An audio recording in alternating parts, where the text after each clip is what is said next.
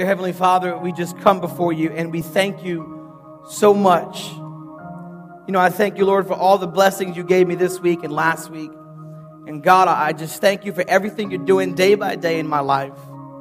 I thank you for every person who made it here safely this morning.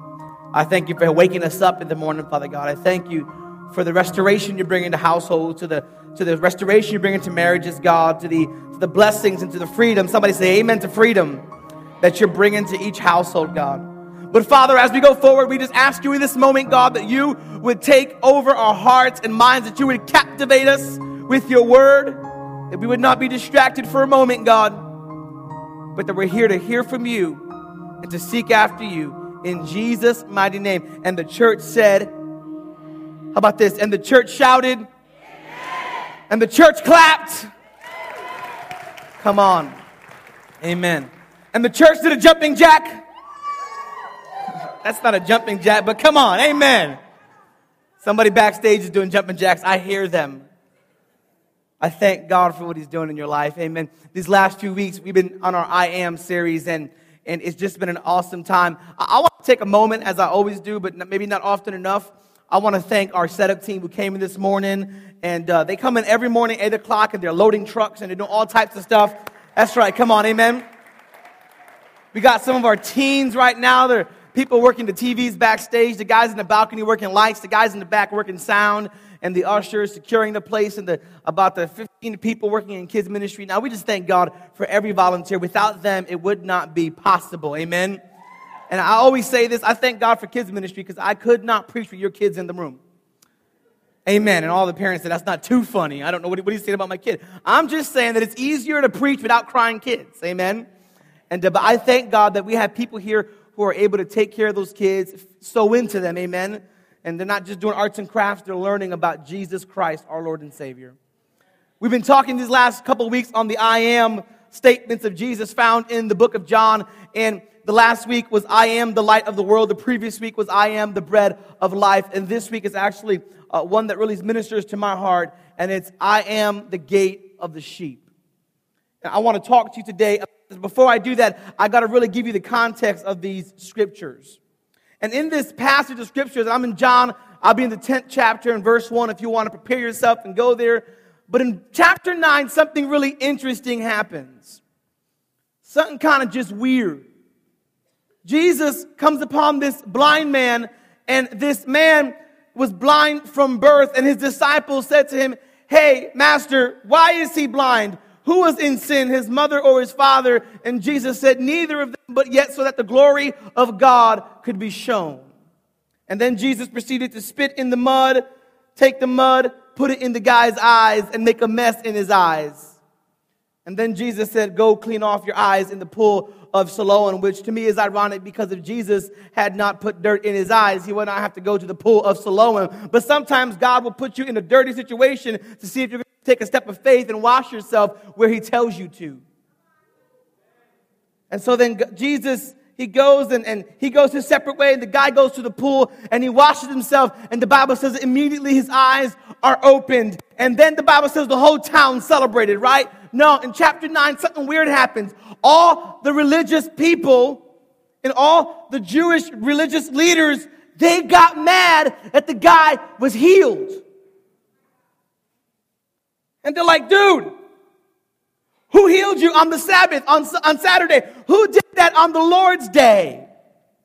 And he's like, "It was Jesus of Nazareth." And they're like, "You're a liar, you weren't blind." And they interrogated this man, and they questioned him, and brought him before all the Jewish leaders. And then they brought mommy and daddy, and said, "Is that your son?" And they're like, "Yeah, that's our boy. Was he blind from birth?" And they said, "You can ask him, he's old enough to tell you."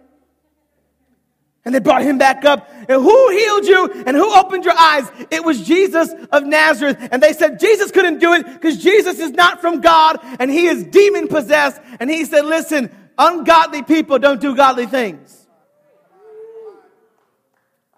And they were so upset at this unnamed blind man that he kind of upstaged them and made them look foolish before everyone who was onlooking. And the Bible says that because of this, they began to insult him, and they began to yell at him, and they cast him out of the synagogue or the temple, and they forbid him to come back.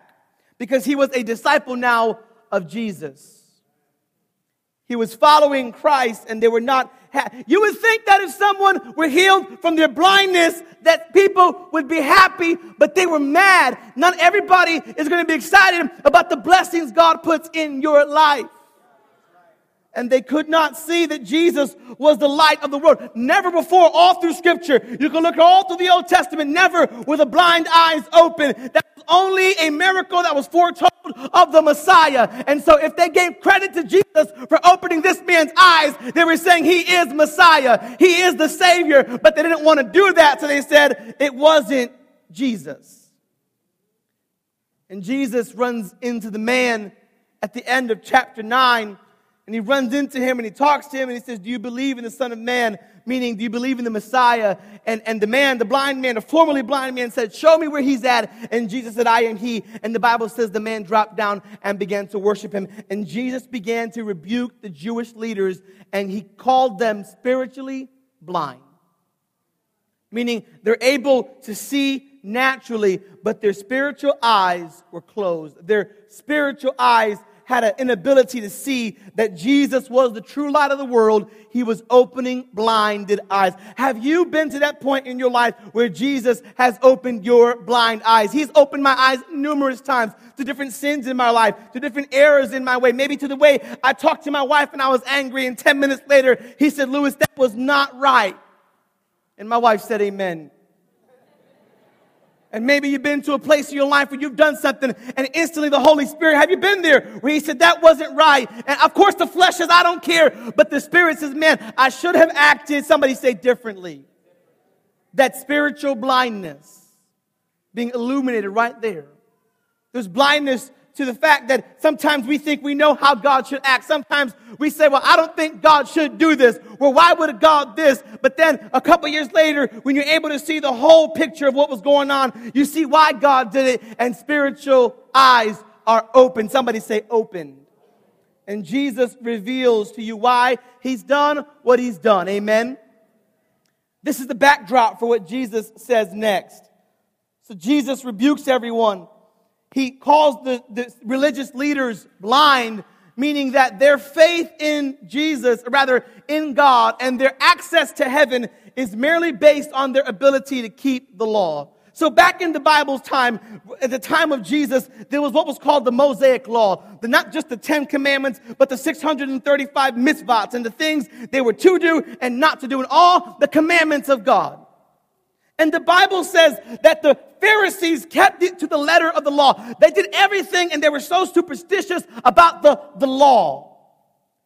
And what Jesus was saying was, I am here to fulfill the law. You can't see that I am God in the flesh, because here it goes, because then that means you would have to have faith in me and not your works. There's nothing you can do to be good enough. There's not enough good on the planet you could do to get into heaven. Your access to heaven is not based on your works. It's only based on faith in Jesus Christ, that you are saved by grace. Outside of that, there's no access into heaven. Outside of that, you're unable to get into heaven. Now, all the people said, amen, I don't have to do works. No, the Bible says by your faith, you do works. For faith without works is dead. But your hope and trust cannot be in what you do for God. It can't be because you do a setup in the morning. It can't be because you work sound. It can't be because you teach kids for Sunday school. Your faith has got to be in Jesus. And on top of that, you lay down works so people know you're a child of God. So everybody not doing works, you're missing a big part. I just want to say that. You're missing a big part of what a Christian is called to be. Because faith without works, where's my Bible scholars, is dead, the Bible says. And so Jesus is saying you're spiritually blind because your hope is in your actions and not in the fulfillment of the law, which is me. And he says this in verse 1 of chapter 10 in the book of John. Very truly, I tell you, Pharisees, those are the religious leaders, anyone who does not enter the sheep pen by the gate, but climbs in by some other way, is a thief and a robber. The one who enters by the gate is the shepherd of the sheep. The gatekeeper opens the gate for him, and the sheep listen to his voice. He calls his own sheep by name, amen, and he leads them out. And when he's brought all of his own, he goes on ahead of them, and his sheep follow him because they know his voice. But they would never follow a stranger. In fact, they will run away from him because they do not recognize a stranger's voice. Jesus used this figure of speech, but the Pharisees did not understand what he was telling them. Verse 7, therefore Jesus said again, very truly I tell you, I am, somebody say, I am the gate. Your Bible might say the door for the sheep. And all who have come before me are thieves and robbers, but the sheep have not listened to them. I am the gate, and whoever enters through me will be saved. They will come in and go out and find pasture. The thief comes only to steal, to kill, and to destroy, but I have come that they may have life and have it to the fullest. And so Jesus is talking to these religious leaders, and he's kind of really giving them some whippings with his words. He begins by using things the people would understand. He's in and around the area of Judea, which is heavily populated with shepherds, and shepherding was a big thing at the time. And so Jesus is not telling a parable here. He's not telling a story of something that didn't happen. He's telling what happens every morning to the shepherds who walk around. So there's probably a group of Pharisees there he's yelling at, and there's probably a bunch of onlookers who are most likely, undoubtedly, shepherds. And Jesus begins using this analogy of a shepherd, this sheep pen. In Eastern times, a sheep pen was a walled-in area where the sheep were kept at night for safekeeping. And the thing about it is there would be sheep from many different flocks inside of one pen. So there'd be a giant pen, probably twice the size of this room, and there'd be a gatekeeper there, and there'd be my flocks, and there'd be Mita's flocks, and Josh would have his flocks in there, and Pastor Carmen would have her herd there, and everybody would have a herd in there, and everybody in the town would have one herd. Somebody say amen. You all own 25 sheep. No praise. Okay, all right. And Jesus is saying that all the sheep are in one pen. But the shepherd knew each one of his own sheep, and each sheep has a name.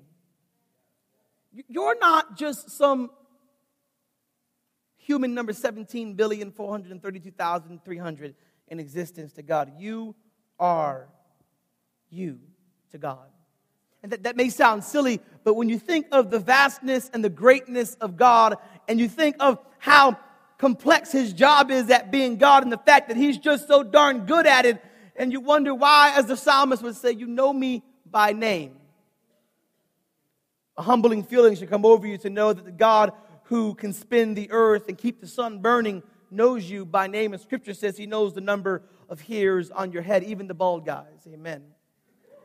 He knows how much hair you lost also. Amen. He knows how much hair you're going to have when you breathe your last breath. He knows all things. And he says the shepherd knows each sheep. And the shepherd would communicate with each sheep, and he would go to the pen and call them out by name.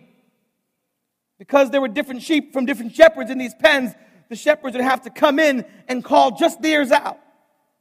Just theirs. And after they would call them out, they would walk ahead of the sheep, and the sheep would follow them, and they would go about their daily business that they would do with their sheep. And the sheep were kept in this pen to keep them from wild animals, from thieves, and from robbers. And Jesus, in turn, he says this to the Pharisees, that whoever enters into the sheep pen by any other way but the gate, there was only one gate into the sheep pen. He says, whoever enters by any other gate is a thief or a robber. And that may sound like the same, but in Eastern times, a thief robbed you in private and a robber robbed you in public. And so Jesus covered both. He said, listen, you're either going to be a thief or a robber if you're trying to get into the pen. Now, the pen, it kind of stands for two things. It stands for heaven, and it also represents the church. You can't get into heaven any other way but through the gate. And Jesus says, I am the gate. And you can't get into church and be saved any other way than by being saved through Christ. And so he draws a picture of the Pharisees being religious leaders. And he says, some of you have come into the pen trying to be a shepherd, but God's not called you. Those are the prophets who speak when God hasn't spoken. The apostles who call themselves apostles but have no apostolic work and don't know how to be a pastor but want to be a bishop and or an apostle. And he says, you have no work and you are a thief or a robber and you're in the church for gain and for nothing else but yourself. And the body of Christ is full of people who have not been called. I might get into some trouble on my podcast now. And people want to call themselves something. And I'll say this to the day I die. I dare not go to heaven and say, I am Prophet Burgos. And he says, what? I just called you to be an usher. I want to stay in my lane. I want to be who God's called me to be and not be anything else. I'm afraid of people who say, I want to be a pastor. I want to be a pastor. You don't want this. Trust me. Because then you got to deal with yourself. And Jesus is saying, anybody else who comes in except through my call, except the divine appointment of God, anyone who comes in without the proper call, you are somebody say thief or a robber. And Jesus says to these religious leaders, he is speaking to them and directing this first part at them. He said, anybody who comes any other way, you are here to do no good. And he's speaking of these religious leaders who thought they were so right and thought they were so perfect, and they looked down upon other people, and people would come to the synagogue and they would look down on them as they prayed, and they would judge them, and they would say all types of things about them. And just like this blind man, they were insulting him, and they told him at one point, you were steeped in sin at birth, which is not true, because Jesus said in the beginning of chapter 9, he said, it was not because there was sin he was blind, it was so that my glory may be shown. But the religious people, the people who thought they had it all together, the people who try to put themselves in front of others like they are perfect, he said those people are thieves and liars and robbers, and they're not here to do anything good but bad. He said those people, those be careful of. And he's calling the Pharisees thieves and robbers. And the Pharisees have got to be, they're so educated. They know a lot about the word. Somebody say the word. They know a lot about the word of God, but yet the end of that verse really cracks me up. They did not understand him. If somebody told me that, I'd be in an outrage. You said, what about me? They were so spiritually blind, they could not even think or contemplate of themselves as illegitimate leaders and or thieves and robbers, so it did not register, and they could not reconcile what Jesus was saying because they were so steeped in self-righteousness. Never get to the point in your Christian walk where someone can't say something to you and you automatically dismiss it and you don't think for a second, is that true? You should test it by the Spirit, the Bible says. And they were so lost. Hear this out. They were so lost by being found, they couldn't see Christ. They were so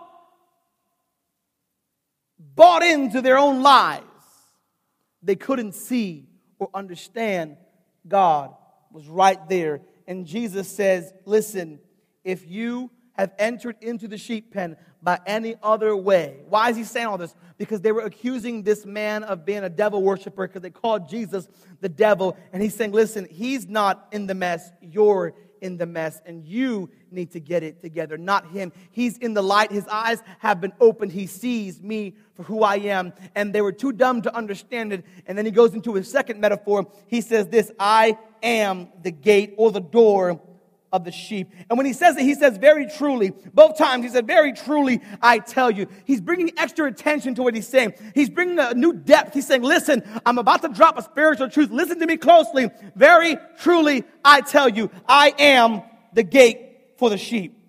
And all who have come before me are thieves and robbers, but the sheep have not listened to them. Again, he says very truly for the second time. He says it and he's bringing this attention. He says, I am the gate or the door of the sheep.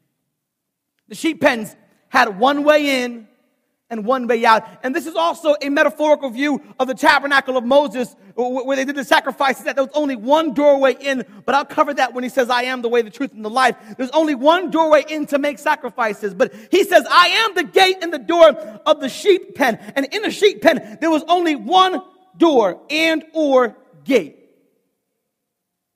And the unique thing is, if there wasn't a gate, the job of the shepherd at night was to sleep across the threshold of where the door should be, so that if anything tried to cross the path of the threshold, the shepherd would, maybe that doesn't make sense to you. He's saying, I am the physical, literal door. Next week we'll talk about, he says, I laid down my life. Literally, I laid down my life at night and I stand at the door for my sheep. He says, no one makes me lay down. I lay down because I am the door. And if there is no physical door, the shepherd lays down. I am this door that I'm talking about. And nobody gets in or out unless I say so. This is liberating in thought, because it tells me, number one, that nothing can come in to attack me if the shepherd's on duty. And number two, I can't get out. Have you ever tried to leave God and God kept you? Isn't that the most frustrating thing? When you knew you wanted to walk away from God, but God still gripped you. When you knew you wanted to sin, but God made no provision for it. When you knew you wanted to act like you wanted to get rowdy. You wanted to just get wrong and get raunchy. You want to cuss somebody out. You're just like, can't do it. Holy Spirit is in me. That's what he's talking about. I am the door. I am the gate for the sheep. I am. And he says it. Anybody else who's come in before me is a thief or a robber. Understand, now he's talking about national leaders in the past. He's talking about the kings of Israel, the judges, the prophets, all those who were against God's will. He says, those who came in before me, they were liars and thieves. But here I am. Here I am. I am the truth. I am the only gate into heaven, and now I am here. I've always been here, but people need to recognize now that I am this gate into the sheep pen. I am the door. He says, I'll fight off attackers when they come. I am the door. I am your shield, your protector, because I am at the door. I will alert you when there is temptation coming your way. I will bring to your attention when the enemy is trying to destroy you, because I am the door and nothing will get through the door. You have to guard the walls because he calls you a watchman, but I am the doorman. I am the physical door. He says, you don't have to worry about nothing coming through the door. You could sleep tight because I am the door. You can rest in me knowing that I am the door. If there is a thief coming, I'm the door. Don't worry about it. And if the thief comes in because the door remains shut, the thief is going to get jumped inside the pen because the door is going to stay closed. But he says, I am the door. And this door, it kept the sheep in at night. When maybe a sound would scare them and they would want to go on a little stampede out, the door kept them in. And that's so representative of when you want to walk away from God, when things have gone just all types of bad. And your life looks horrible, but yet for some reason you feel this desire, this drive to stay faithful to the King of Kings, to stay faithful to Jesus Christ. I don't just keep the enemy out, he says, I keep the believer in.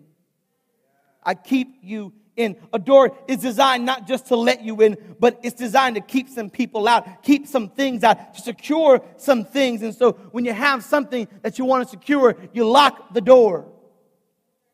And Jesus says, when you want to be secure, understand, I have the door on lock. I am the only thing that can offer you true protection and true peace. I am this door. And Jesus declares that anybody who came before him, meaning all the religious leaders in the history of Israel who led them astray, they're thieves and robbers. They cared not for the spiritual needs of people. They cared only for their physical needs.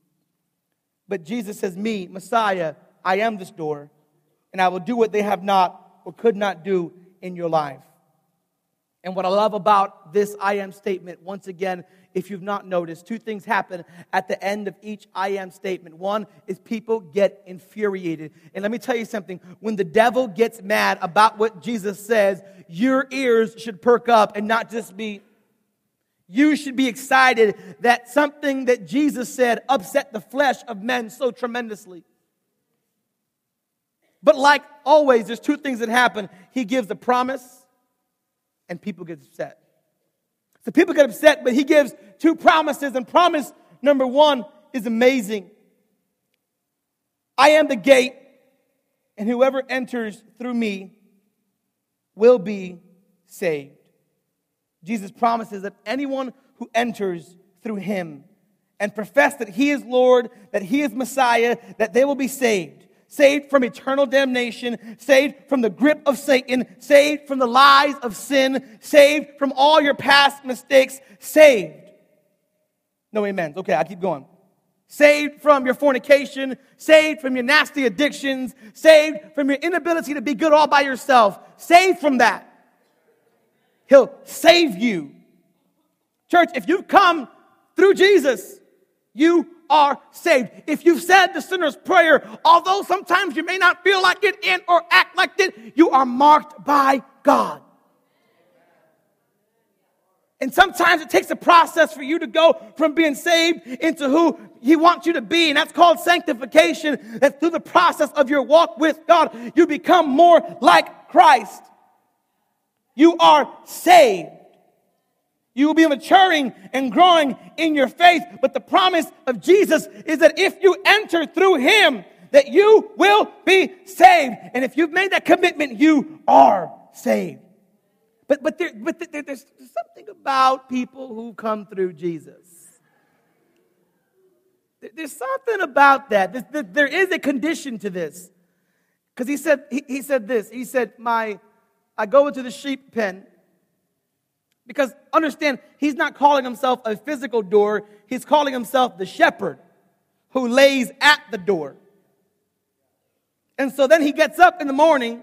He walks into the sheep pen and says, hey, yo, Adam, come here. Melvin, come here. Stephanie, he calls you out one by one. And here's the thing.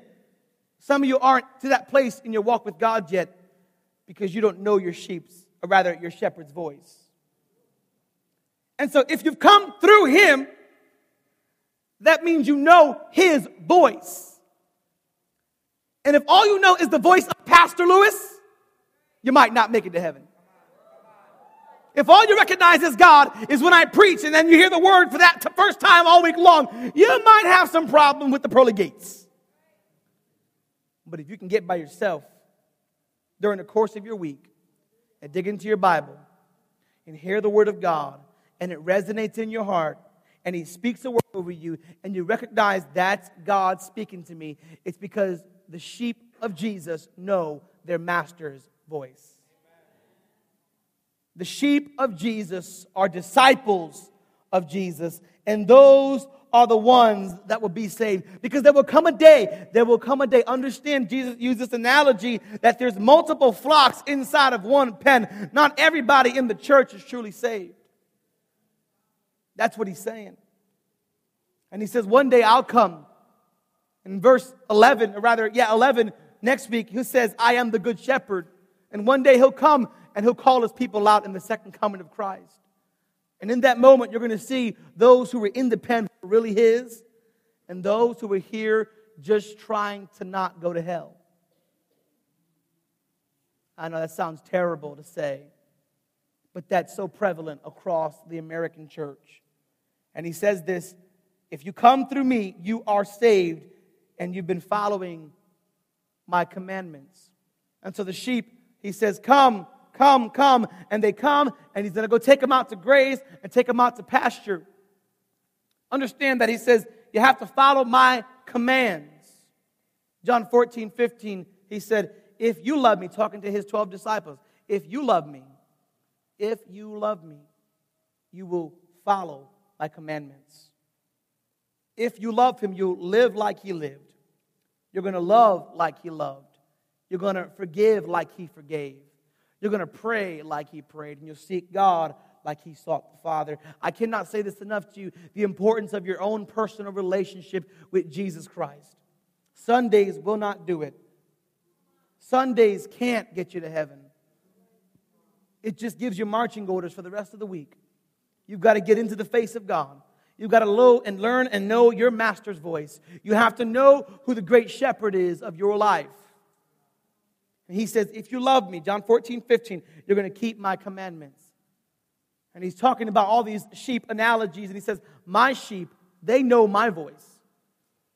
And when I go into the pen and I call my sheep out, the ones who came through me, they're going to be somebody shout saved. That was your shout? I'm going to try it again. I'm going to edit this. Don't worry. Somebody shout saved. Saved. Or Puerto Rican, see that? He says, all those who enter through the gate. And I love this because you have to really look at the language that he uses. He could have said to the gate. And I say this to you all the time. You can't go to the cross. You have to take Jesus off, go through the cross. If you just go to the cross, you're going to think he's still paying the price for your sins. It's done. And you got to stop sinning. Don't go to the cross. Get past it. Get past it. Don't run back to it and say, I did it again.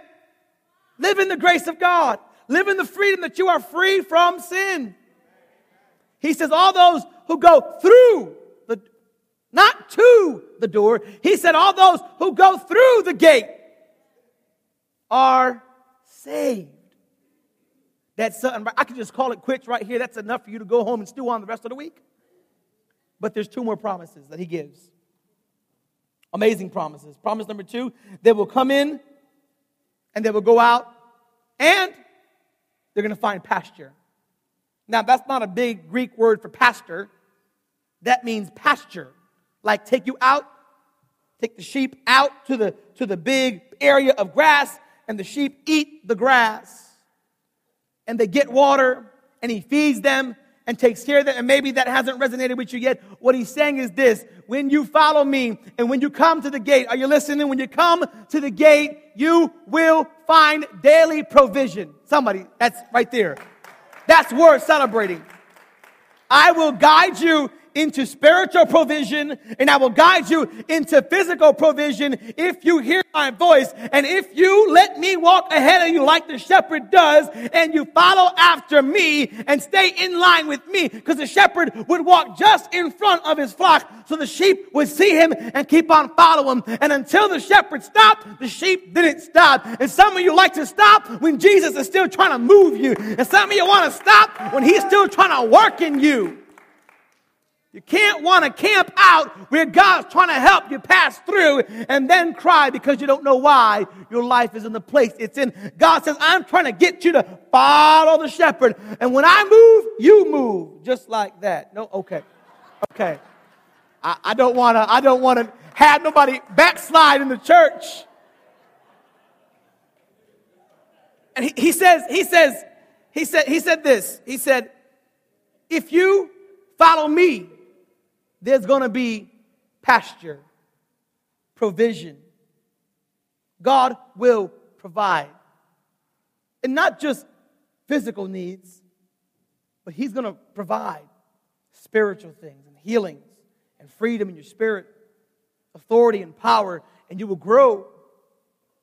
And the beauty of this thought process is that this pasture and provision comes as you follow. Oh my goodness. Yes, I said the word. You have to follow Jesus. He said, you find pasture. You're going to go in when I tell you to. You're going to come out when I tell you to. And you're going to find pasture. Go in and come out means you're going to have freedom. Okay, Pastor Carmen, you and somebody here, I don't know, was excited about freedom. Is that you again, Stephanie? My number one fan. Okay. You will go in and you'll have freedom. Sheep that come in and go out feel safe. Sheep that come in and go out are protected. And sheep that come in and go out they know for a fact that their God, or rather their shepherd, in your case, your God, is with you. And you have to take this faith journey with Jesus. You cannot get to a place in your walk with God where you are not following God, where you're just stagnant. No, you have to follow him continuously. And until he stops, you don't stop. And the method of Jesus is not this. He doesn't say, I'll take you to this place, And then you're going to have everything you need at once. He says, no, listen, I'll take you to this place. And then we're going to go to get the grass here. We'll get the water there. Then we'll go back to have shelter here. Then we'll get the grass here and the water here and shelter here. Have to go back and grass here and water there. Maybe you don't get what I'm saying. You're going to have to follow me today and follow me on Tuesday and Wednesday and Thursday and Friday and Saturday and Sunday. You can't go ahead and say, I'm going to be in church on Sunday, cuss some folks out on Wednesday, having no faith on Tuesday, come back to God at City Links, back on Thursday, have a negative thought process, Friday sinning, Saturday not knowing if I want to go to church, Sunday barely making it, feeling renewed, back over the process again. That's not what he wants. He said, you go in, you come out, you follow the shepherd, and until the shepherd stops going, you don't stop going. Are you receiving this today? He'll give you provision for your life. I'll provide your daily needs. I'll keep you safe. You'll be able to come and go with God's protection. You'll be able to not only provide for yourself, but your family. No matter what happens, things may seem like God won't provide. Times will come where you have to use a lot of wisdom with your finances. Use wisdom with your school and your education. Use wisdom with what God has given you. But there'll be days when you need supernatural provision. And if you have faith in God, it will come. I'm living proof of it. If I begin to tell you all the blessings I had past 2 weeks, you might want to be mad at me and jealous at me. God has poured out on me in such a way you wouldn't even know possible. God has blessed me through people in this church so tremendously that all I can do was go home and have tears in my eyes and say, God, you've been so gracious to me, even when I feel like I don't deserve it. God, you provide all of my needs. God will use the people inside the church and outside the church to bless the people of God. You got to have faith in Him. Every morning, God will wake you up and He'll call you from your sheep pen, your AKA bedroom. Maybe somebody said more like a pig pen, whatever it is. God's going to call you out, wake you up every morning, and take you on a journey called faith. And every day you got to wake up. You got to give thanks to God. You got to give God time in your life. And as you follow the Master, He'll take you into pasture. He'll take you into spiritual provision. He'll take you into physical provision. And He'll supply you with all the strength you need to walk this godly walk. And the whole church said, thank you, Jesus. As you keep your eyes on Jesus, as my wife said earlier, as she stood here singing her head off, and before she said it, she said, He is the author and the finisher of my faith, and God is faithful to complete that in which He started. That's the God you serve. He's faithful. He'll never leave something undone. And when it looks undone, stay tuned. He's going to do something amazing. If you've ever been to a place in your life where you felt like God left you hanging, I would dare you to go back there and just keep on, just stay tuned, because God will do something that'll rock your mind. When you least expect it, that's when God will bring fulfillment. God's not on your time frame. God's not on your human, finite mind frame where you want God to do this, that, and the third at this time. No, God says, you don't know my timing, and my timing is perfect. Sometimes I'm like, God, what are you waiting for? And He's like, Lewis, listen, little midget. And he never called me a midget. That's just me throwing some extra. I don't want somebody to say, well, God would never do that. That's a false prophet. No. What I'm saying is, I'm joking. God and me have this relationship where I highly respect Him, and I think God has a sense of humor. Amen? And like in the Bible, where the Bible says that Jesus fasted 40 days and 40 nights, and then it says, and He was hungry. No kidding, He was hungry. And He says to me, Lewis, if I was able to fine-tune the rotation of the earth and the distance the sun is from the earth just so perfectly that life could be formed on this planet, I think I can handle your measly little life. And I'm so humbled to know that God, have you ever thought about that? I look at Pinocchio in Shrek, and I see the puppeteer, and sometimes when I was a kid watching Pinocchio, and I see God like that over my life, just pulling the strings. And He's in control. And He's guided me. And He says, if you follow me, you're going to have provision when you keep your eyes on the shepherd. When it seems like you're lost, look up and keep focused on the shepherd. Don't stop walking until the shepherd stops going. And if you lose sight, Speed up. The shepherd is just ahead of you. But here's my favorite one. I'm going to close with this. Here's my favorite one in verse 10. Maybe you should highlight it. Maybe you should draw a circle around it. Do something amazing to this verse in your Bible. He says this: the thief comes only to steal and kill and destroy.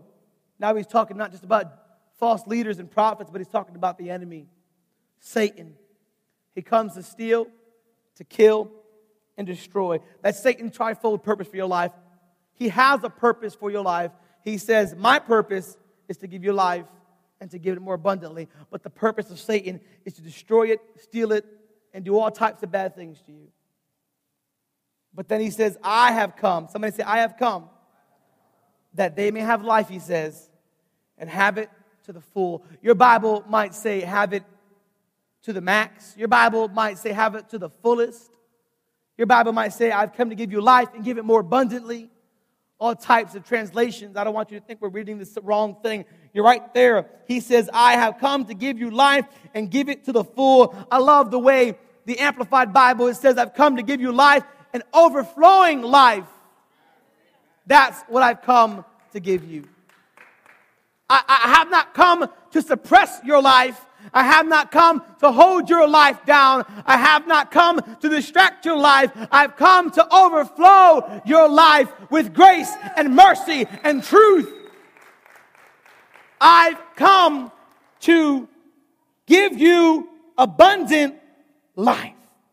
That is the purpose of Jesus, to give you life and to give you abundant life. And church, I don't want you to be misconstrued with this verse, because when we think abundant life in our minds, we automatically think of material things that you would want. Yes, God wants me to have all these good things. And while that is primarily, partially, I'll say true, God's primary concern is your spiritual abundance. God's not concerned if you're going to have the best clothes in the world, or the best houses, or the best cars. And there's nothing wrong with having nice and new stuff. I believe that God blesses His children with that. I know some Christian people who are rich, and they use their riches to defend the kingdom. I know people who are blessed by God, and they're overflowing with wealth, but they're gracious and they're humble. They're not concerned, and their faith is not in the things they have. They could lose it in a moment and not be strayed from God. He says, I'll give you an abundant life. My last thought here is this, is he says, I'll give you this abundant life of spiritual blessings, an abundance of godliness, an abundance of spiritual sustenance, an abundance of grace and mercy every time you fall, an abundance of truth when you're steeped in the lies of the enemy, an abundance of revelation when you're caught in lies, an abundance of freedom when you're bound by sin, an abundance of love when all you've known is hate, an abundance of faith when all you've known is run from God. He says, I'll give you faith to come right back to me like the prodigal son when you've been away for a long time. But he says, listen, come to me, and I'm going to show you love, and I'm going to show you mercy, and I'm going to show you truth, and in your life it will overflow, because I am the gate of the sheep, and you have nothing to worry about. Nothing to worry. I love Psalms 23. Many of you know it. I'll cover more of it next week. He says, the Lord is my shepherd, I shall not want. And he goes on and on, all these verses, but he says this, oh my God, I love this. He says, you prepare a table before me in the presence of my enemies. And maybe when you read this kind of stuff, you don't think like me, but when you're around someone you hate, or someone who hates you, I'll say, or you're around an enemy, maybe you were in high school, and you had some girl, some little boy you ain't like, and they wanted to give you the business in the lunchroom. I remember coming to Bassett High School and being in the lunchroom and straight down the hallway in the other building, and just nothing but fights every day. That was where it went down. Everybody know what I'm talking about? One of the first things to go when you know that you're going to have a problem is your appetite. One of the first things to go when you're stressed out primarily is your appetite. Or you're eating all types of bad stuff because you're stressed out. So either your appetite is negatively affected or it's positively affected. doesn't really happen. Either you lose it or it's really bad when you're in the midst of struggle. Anybody know what I'm talking about? But that's not what David said. He said, when I'm with my shepherd, even in bad times, I have peace to fulfill. And I have an appetite because I have so much peace and so much joy and so much faith in him. That's what he's saying. I'm going to give you an abundant, overflowing life. And the question, church, is what do you do with that abundant life? Are you squandering the abundant life that God has given you? Are you squandering it on just living a normal 9-to-5 life? Are you so distracted that sometimes in church you can't pay attention? Are you so distracted throughout your week that God doesn't receive time in your day? Are you distracted by the Lord Jesus Christ, or from him rather? What are you doing with the abundant life that Jesus offers you? What are we doing with that abundant life? I envision it like this, that in your hearts there's an overflow of love that flows from the throne of God. There's an overflow of grace, and there's an overflow of mercy. Are you showing that love? Are you giving it to others? Are you showing it?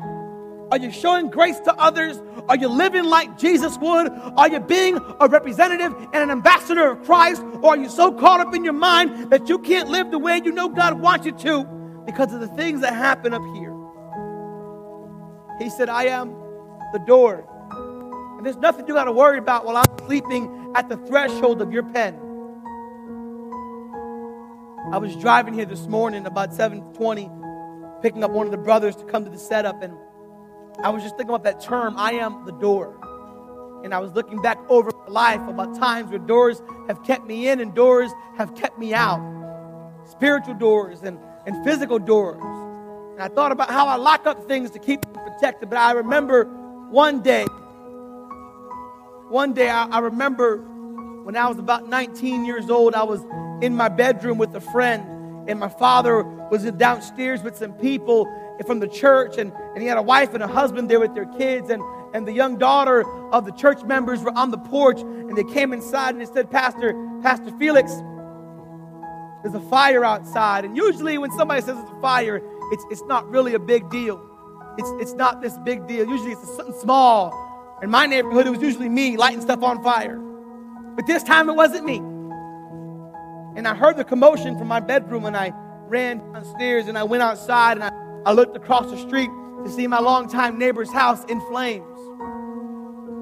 It was a 2-family house, and the flames were just ripping through the house so quickly and so fast. And my father and this brother, they ran across the street and they began to pound on the door, and they began to pound on the door. And I thought it so ironic because the Bible says in Revelation 3, I stand at the door and I knock. And if any man would answer, and any man would sup with me, I'll come in. I'll be there with him. And the second floor person, the gentleman, rushed downstairs.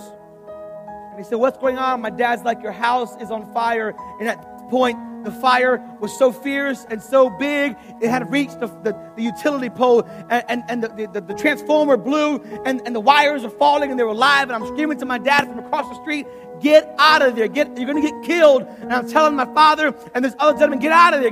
The whole neighborhood is shouting, Mr. Felix, get out of there. And he took a big piece of wood and he's banging for dear life on this first floor door.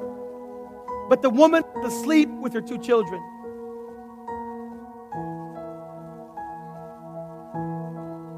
We sat there not knowing if she was home at first until the firemen came and they put the fire out after they came late. The whole neighborhood was screaming at them and yelling at them. And then came the fireman running with this little boy in his hands. And he runs outside and the boy is just not even living. He's completely burnt. They pull the mother out. I'll never forget that moment in my life because it speaks so true in the spiritual context that if you're sleeping in times where someone's trying to awake you and that someone now is God, and you stay sleeping in times where the enemy's trying to destroy you, and you stay sleeping And you don't realize that that door is Jesus Christ, and he's at the door. And he's not only at the door, he's also knocking on the door. And he's like, listen, would you listen to me? Would you realize that I have an abundant life for you, and you're headed to flames? You're headed to eternal damnation. If you would just trust in me, if you would listen to my voice, I'll never forget my father, the image I have of him banging on the door with this humongous piece of wood, even just trying to break it down. And for some reason, and my dad was a big man, and he was extremely strong. And the other brother he was with was a very strong man. Probably actually two of the strongest men that I know at the time. And they could not get the door open for whatever reasons. Church, if you don't see door, you might pay with your life. If you want to play this game of church just on Sundays, you might play with fire and lose your soul. You might come here on Sundays and not serve God all throughout the week because you're busy attaining your goals. But what does it profit a man to gain the world but lose his soul? What does it profit for you to accomplish every single one of your slimy little goals, but yet not know Jesus as your Savior? And your neighbors are going to hell, and your friends are going to hell, and your family's going to hell because you've never once opened your mouth about the shepherd who's put you into green pastures. Because you've never once sought after the King. That may sound so heavy and so dark and so dismal, but that is the reality that we face on a daily basis. Church, realize that there was a world around you that is going and going and going, and it'll go to the day you die.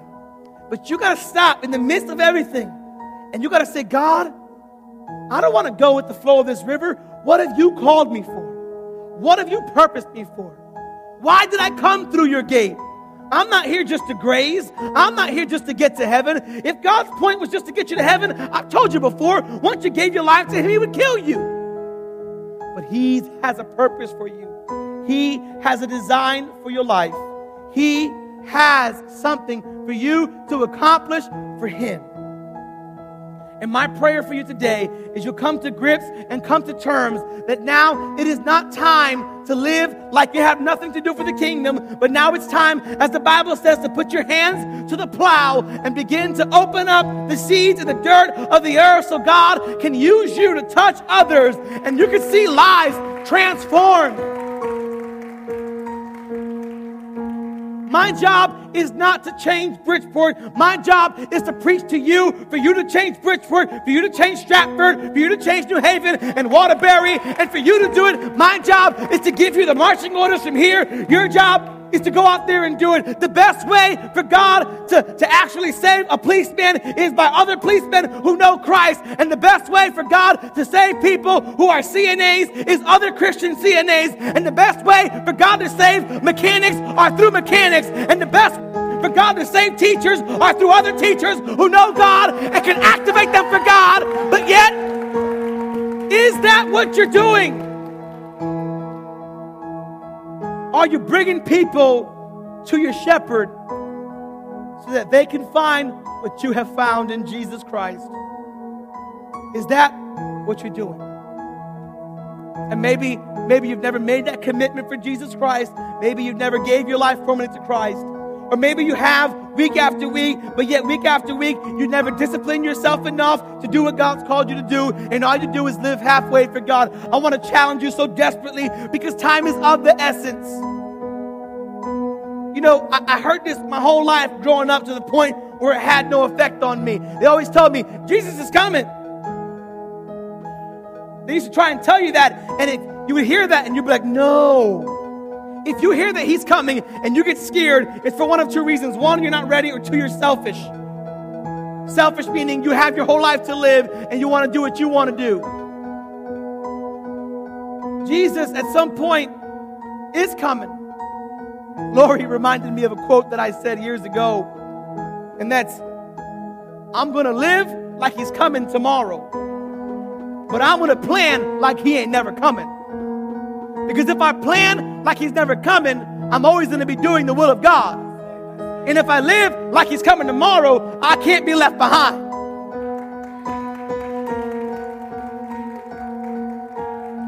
But one truth remains, that each day that passes, we're just one step closer to his return. And where is he going to find you? Will he find you in the sheep pen, or will he find you out and about, grazing on your own time, fulfilling the lusts of the flesh? Come on, stand with me this early afternoon.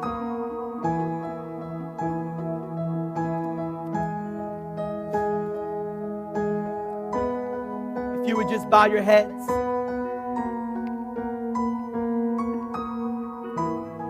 Come on, every head bowed, every eye closed. And if you can just stay still where you're at. If you don't have to move, please don't move.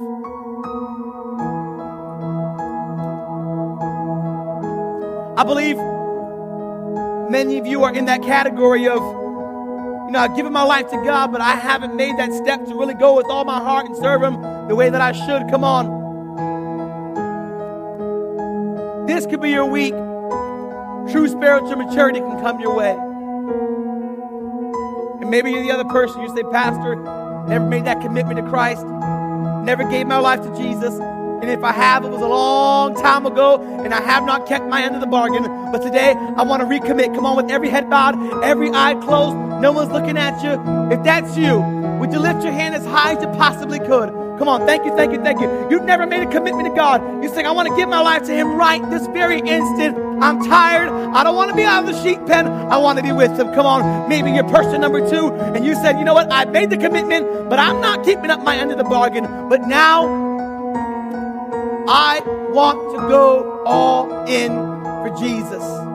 Come on, lift your hand if that's you. Come on, hands are going up all over this room. Come on, amen. Come on, amen. As usual, the worship team's going to come. They're going to sing a song, but before that, we're going to say a prayer. Now listen to me. If you pray this prayer and you give your life to Jesus Christ, as he said, all those who come through the gate will be saved. I want you to pray this prayer with boldness and authority. Don't try and be cute right now. If you got to shout it out and let the devil know that you're giving your life over, you shout it out. Come on, somebody help him out. Say this after me.